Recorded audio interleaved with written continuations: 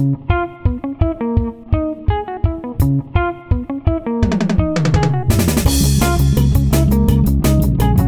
and welcome back to the joint venture podcast Inspiratia Insights, bringing you the latest of Inspiratia's coverage. My name is Oliver Carr and this week I am surrounded by journalists. We have two of our regular contributors, Zachary Skidmore, senior reporter.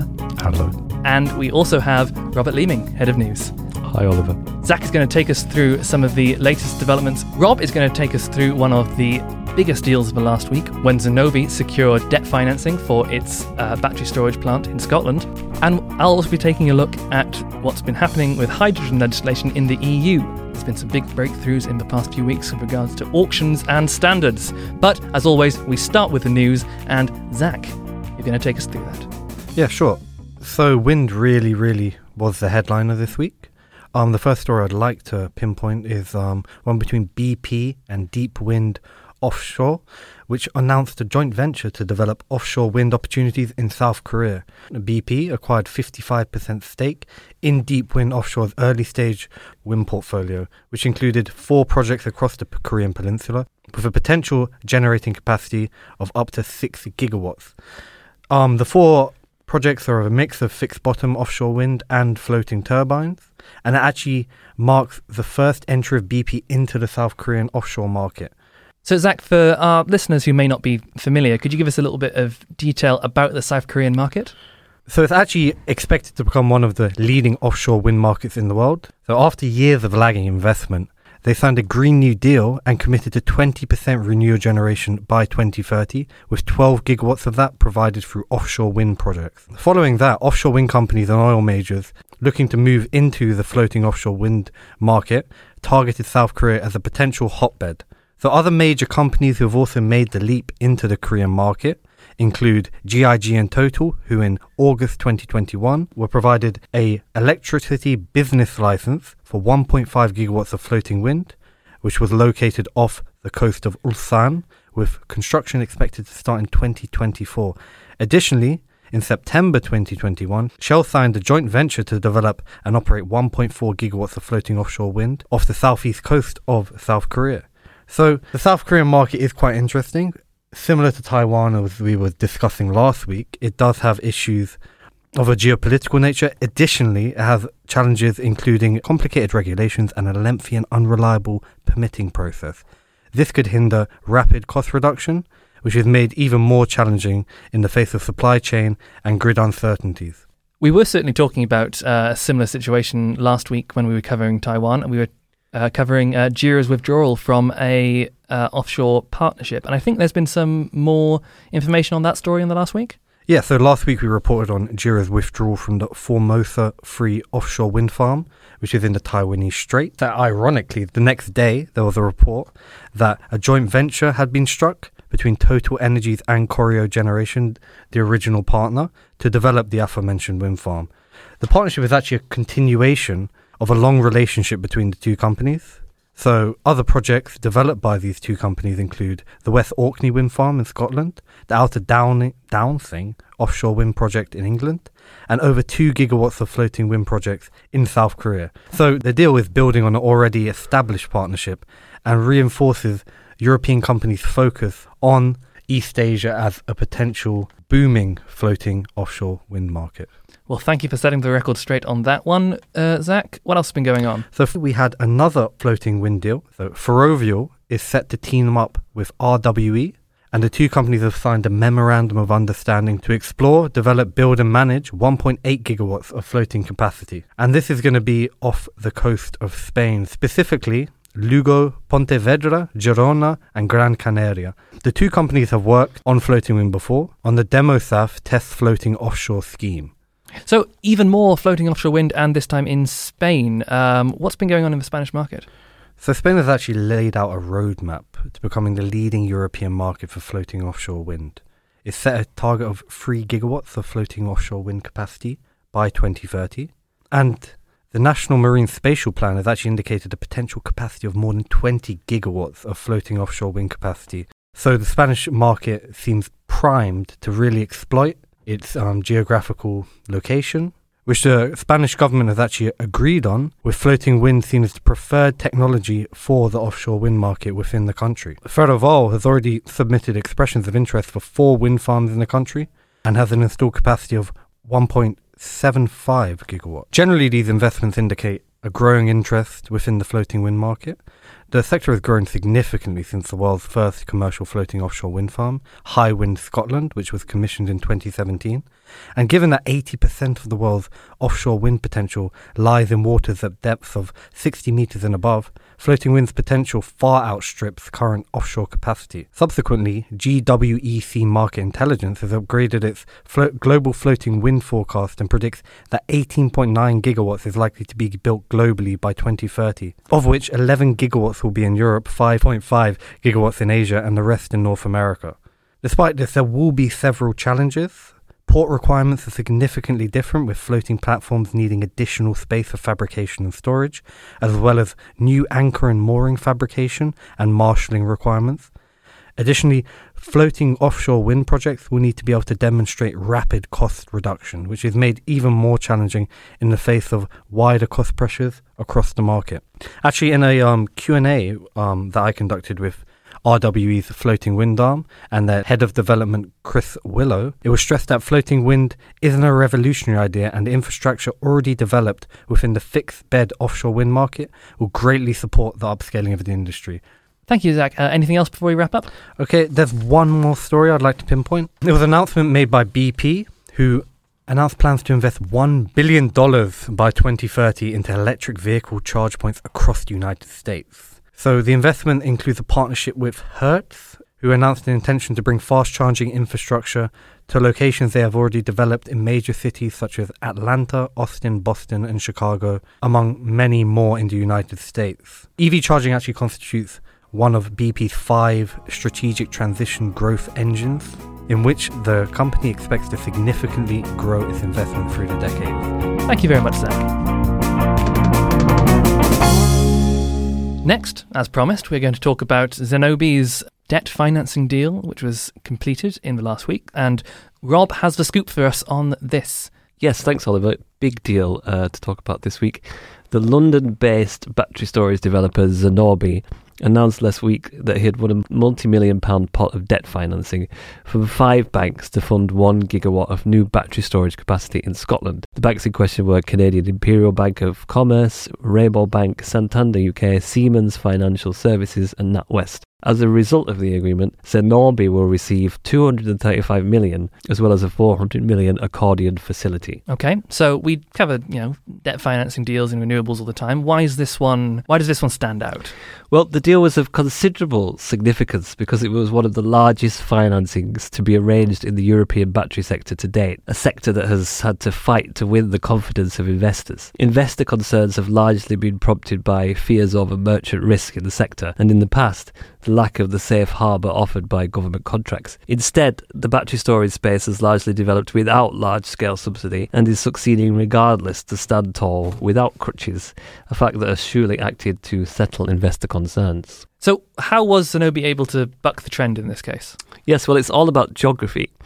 Well, first of all, it's locating its battery projects wisely, close to locations where new storage capacity is required. The projects that will be funded by this deal are being sited close to substations and locations where interconnectors will ultimately come on shore from the many offshore wind projects that are being developed off Scotland. The schemes in the deal include the 200 megawatt Ballyhot project near Elgin in Scotland, where construction has already started, and a 400 megawatt scheme near Inverness, which are both due to be complete before the end of 2024. A further 20 megawatt site is also being developed close to Kilmarnock near Glasgow. The merchant element of Zenobé's project is around 60%, but because the projects have been sited at locations where there are stresses on the grid system, or there might be stresses in the future when offshore wind projects come online, the ability for the company to provide further merchant services is much enhanced by the location, which in this case has helped the company get much better debt terms because of the degree of contracted revenues they have. The new projects will also be contracted to provide stability services to the national grid electricity system system operator to improve grid reliability, a deal which Zenobē claims involves the first commercial contracts in the world to use transmission-connected batteries to provide short-circuit level and inertia to the grid to support the removal of fossil fuel plants from the UK energy mix. Basically, the new batteries will act to ease network constraints faced by the national grid during periods of heavy usage by importing electricity at times of peak renewable generation. So it sounds like this project is really pushing some boundaries with such a high merchant proportion, particularly for a debt finance project. Do you think there are likely to be more deals like this? Is this going to lead the way for other projects? Well, the short answer is yes. The truth is that debt financings have been becoming more common recently. For example, in the summer of last year, UK-based storage developer Field secured 46 million in debt financing from TriplePoint, an innovative deal that was rightly honoured at last year's Inspiration Energy and Sustainability Awards. Remember that? Round of applause. I know. The money is being used by Field to finance the construction of 4 battery storage projects, this time in England, as well as some smaller ones in Scotland and Wales, with the capacity due to come online before the end of this year.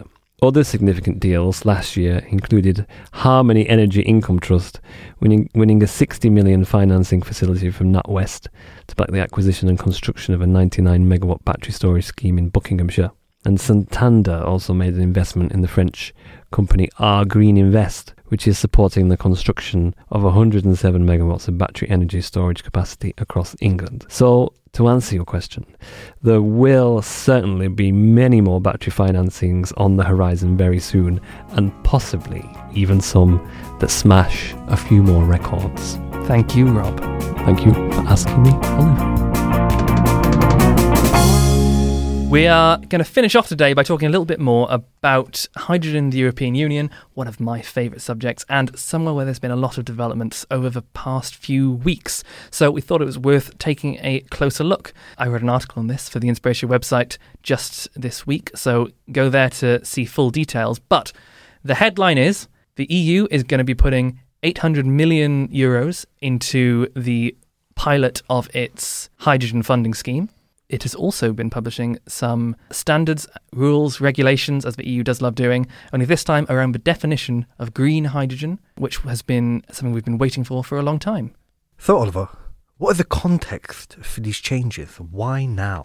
This has largely been seen as a response to subsidy support from the US. We've talked about the Inflation Reduction Act many times on this podcast in relation to a lot of different areas of renewables. And in hydrogen, the Inflation Reduction Act in the United States has really put a lot of investor focus on that market for offering tax credits that could be worth up to 30% of investments made in green hydrogen production, plus an extra variable subsidy based on the amount of hydrogen produced, up to $3 per kilogram, which would make green hydrogen production incredibly competitive with traditional fuel production. So the EU has been concerned about this level of government support in the US. We saw the first stirrings of this just before the new year, when Ursula von der Leyen in particular came out and made a few statements about it. We covered it at the time, saying how this was a rather aggressive move and protectionist move from the US, and that the EU would respond. And I believe at the time I made a prediction there'd be some big EU spending on energy projects. And you know what? I think I'm going to call myself right, because what the announcements on the hydrogen auctions would really seem to sort of come up to that level. So what they actually announced, the EU Innovation Fund, which is a big pot of money that the EU has dedicated to its green policies, has committed this 800 million euros towards the scheme. And we've done some analysis on this, and we estimate that if this money is spent entirely on price support along a similar lines to the US market, that could translate into 25 million tonnes of green hydrogen production per year, which are being supported directly by EU subsidy. What do we know about the auction process so far? So, unfortunately, we are lacking in details of the auction process per se. We do know about the level of support, and we know there are going to be further consultations with the industry. We are expecting details in June of this year for the final design of the process before the pilot auctions will take place this autumn. However, there are good reasons to believe that the auction process will be at least somewhat similar to the CFD, Contracts for Difference, style auction systems, which many EU countries and elsewhere use for determining the government support for renewable projects. This would particularly line up well for the EU, as it would allow a more dynamic way of supporting green hydrogen projects than perhaps the IRA does, as that is a flat amount which would not vary depending on the project. So making these projects bid for the pot would probably result in a more equitable use of the subsidy. The other big thing that came out last week was the EU's definitions on green fuels. Under the new rules, to be considered fully renewable, evidence must be provided by fuel producers to demonstrate that the electricity was, 1, either produced on-site or by a direct line connection to a renewable asset, which is kind of the standard, what most people would think of as green hydrogen production. You've got some direct connection between a windmill and an electrolyser. That's the simple case, that's green hydrogen. They've also added some other restrictions around this, including a requirement for the asset not to have been operating for more than 3 years before it was used to produce fuel. This is to stop the cannibalization of existing renewable production for generating fuels, because the idea is to provide additionality, and that ideally every new hydrogen production facility would be joined with a new renewable asset. However, there was also provision to take electricity directly from a grid system. So, for example, there is a rule that if a grid has more than 90% renewable input in the previous calendar year, then you can draw electricity from that grid to produce green hydrogen, so long as you do not exceed the number of hours of the year that proportionally were not renewable. So, for example, if you have a 95% renewable grid, then you can run your hydrogen project for 95% of the year and call it renewable, which is a much more flexible approach than I think many of us were expecting from these regulations. Also, there's another slight adjustment on this. So if there is a grid where the carbon intensity is lower than 18 grams of CO2 equivalent per megajoule, that will also be available for classification as a green fuel, provided that the fuel producer tops up their green credentials by buying renewable PPAs. So this is particularly important for France. The French market is very heavily dependent on nuclear, which is not a renewable but does have a very low carbon intensity. So the thinking here is that even nuclear can be used to produce green fuels. So, Oliver, do the new rules for green fuels fit with expectations, and were there any surprises? So the provision for low carbon intensity electricity to be used for green hydrogen does somewhat buck the trend of what would be kind of traditionally considered green. As I say, the definitions for these things before have been quite vague, but there's a very strong strain of thought that if you haven't used renewable energy, then you cannot call your fuel green. And these rules do go against that for mainly political reasons, so that French projects can use that nuclear energy. And I say that was a bit of a surprise. There's also been a lot of criticism on these rules that they are a little bit too generous when it comes to the temporal alignment, as they say. So when the energy was produced versus when it was used. And the provision is that these PPAs to make renewable hydrogen must be taken from the same grid system within the same calendar month, which is a very generous window for production, considering that a renewable asset could just be dumping energy into the grid, and that doesn't necessarily have to align with the usage of the fuel production. So it's come under criticism for that. This is only the short-term solution, according to the European Commission. This is going to be tightened up to be an hour-by-hour system by 2030. But for the time being, those month-long windows leave a lot of room for potential greenwashing of hydrogen projects. So where does the EU now stand compared with the UK? So the EU has really taken the initiative here. And I think that it kind of shows, particularly when you look at the policy of the last few weeks and months. We've been talking non-stop almost about the IRA in the US market, and we've also done plenty of reporting of delays in the UK market when it comes to renewable policy, particularly hydrogen. We were talking about the hydrogen business model not long ago, which was meant to be finalised in Q1 of this year, which has now been pushed back to autumn, which is also when this first EU hydrogen auction is meant to happen. And I think it just shows the UK in quite poor light if by the time they actually work out what the mechanism of these auctions is, then the EU is already conducting some. So I hope that this spurs more action there. But it certainly feels like the EU and the US are willing to fight over becoming leaders in green hydrogen. The EU has a bit of an advantage already. having built up a substantial number of projects. Over 60% of the hydrogen projects we've been tracking this year so far are within the EU. So they've got some real headway there. But they've got competition from the US, and I'm really hoping that this spurs on some UK action from the policy side. So I guess it's natural to try and make a Brexit comment, isn't it, given that the European Union and the United States seem to be advancing and getting ready to do battle, where the UK sounds rather like it's being left behind both of them. You might say that. I couldn't possibly comment, Rob. I will say it. Very well. I think that's enough for this week. Thank you very much, Rob and Zach, for coming on once again. We appreciate your news every week, and you're both here together for me to thank you this time. For more details on all the stories we've covered here today, go to the Inspiratio website, where you can find full analysis and news stories. Thank you very much for listening. Feedback is always welcome at podcasts@inspiratia.com. We will see you again next week. In the meantime, thank you very much, Rob. Thanks, Oliver. And thanks, Zach. See ya. Goodbye.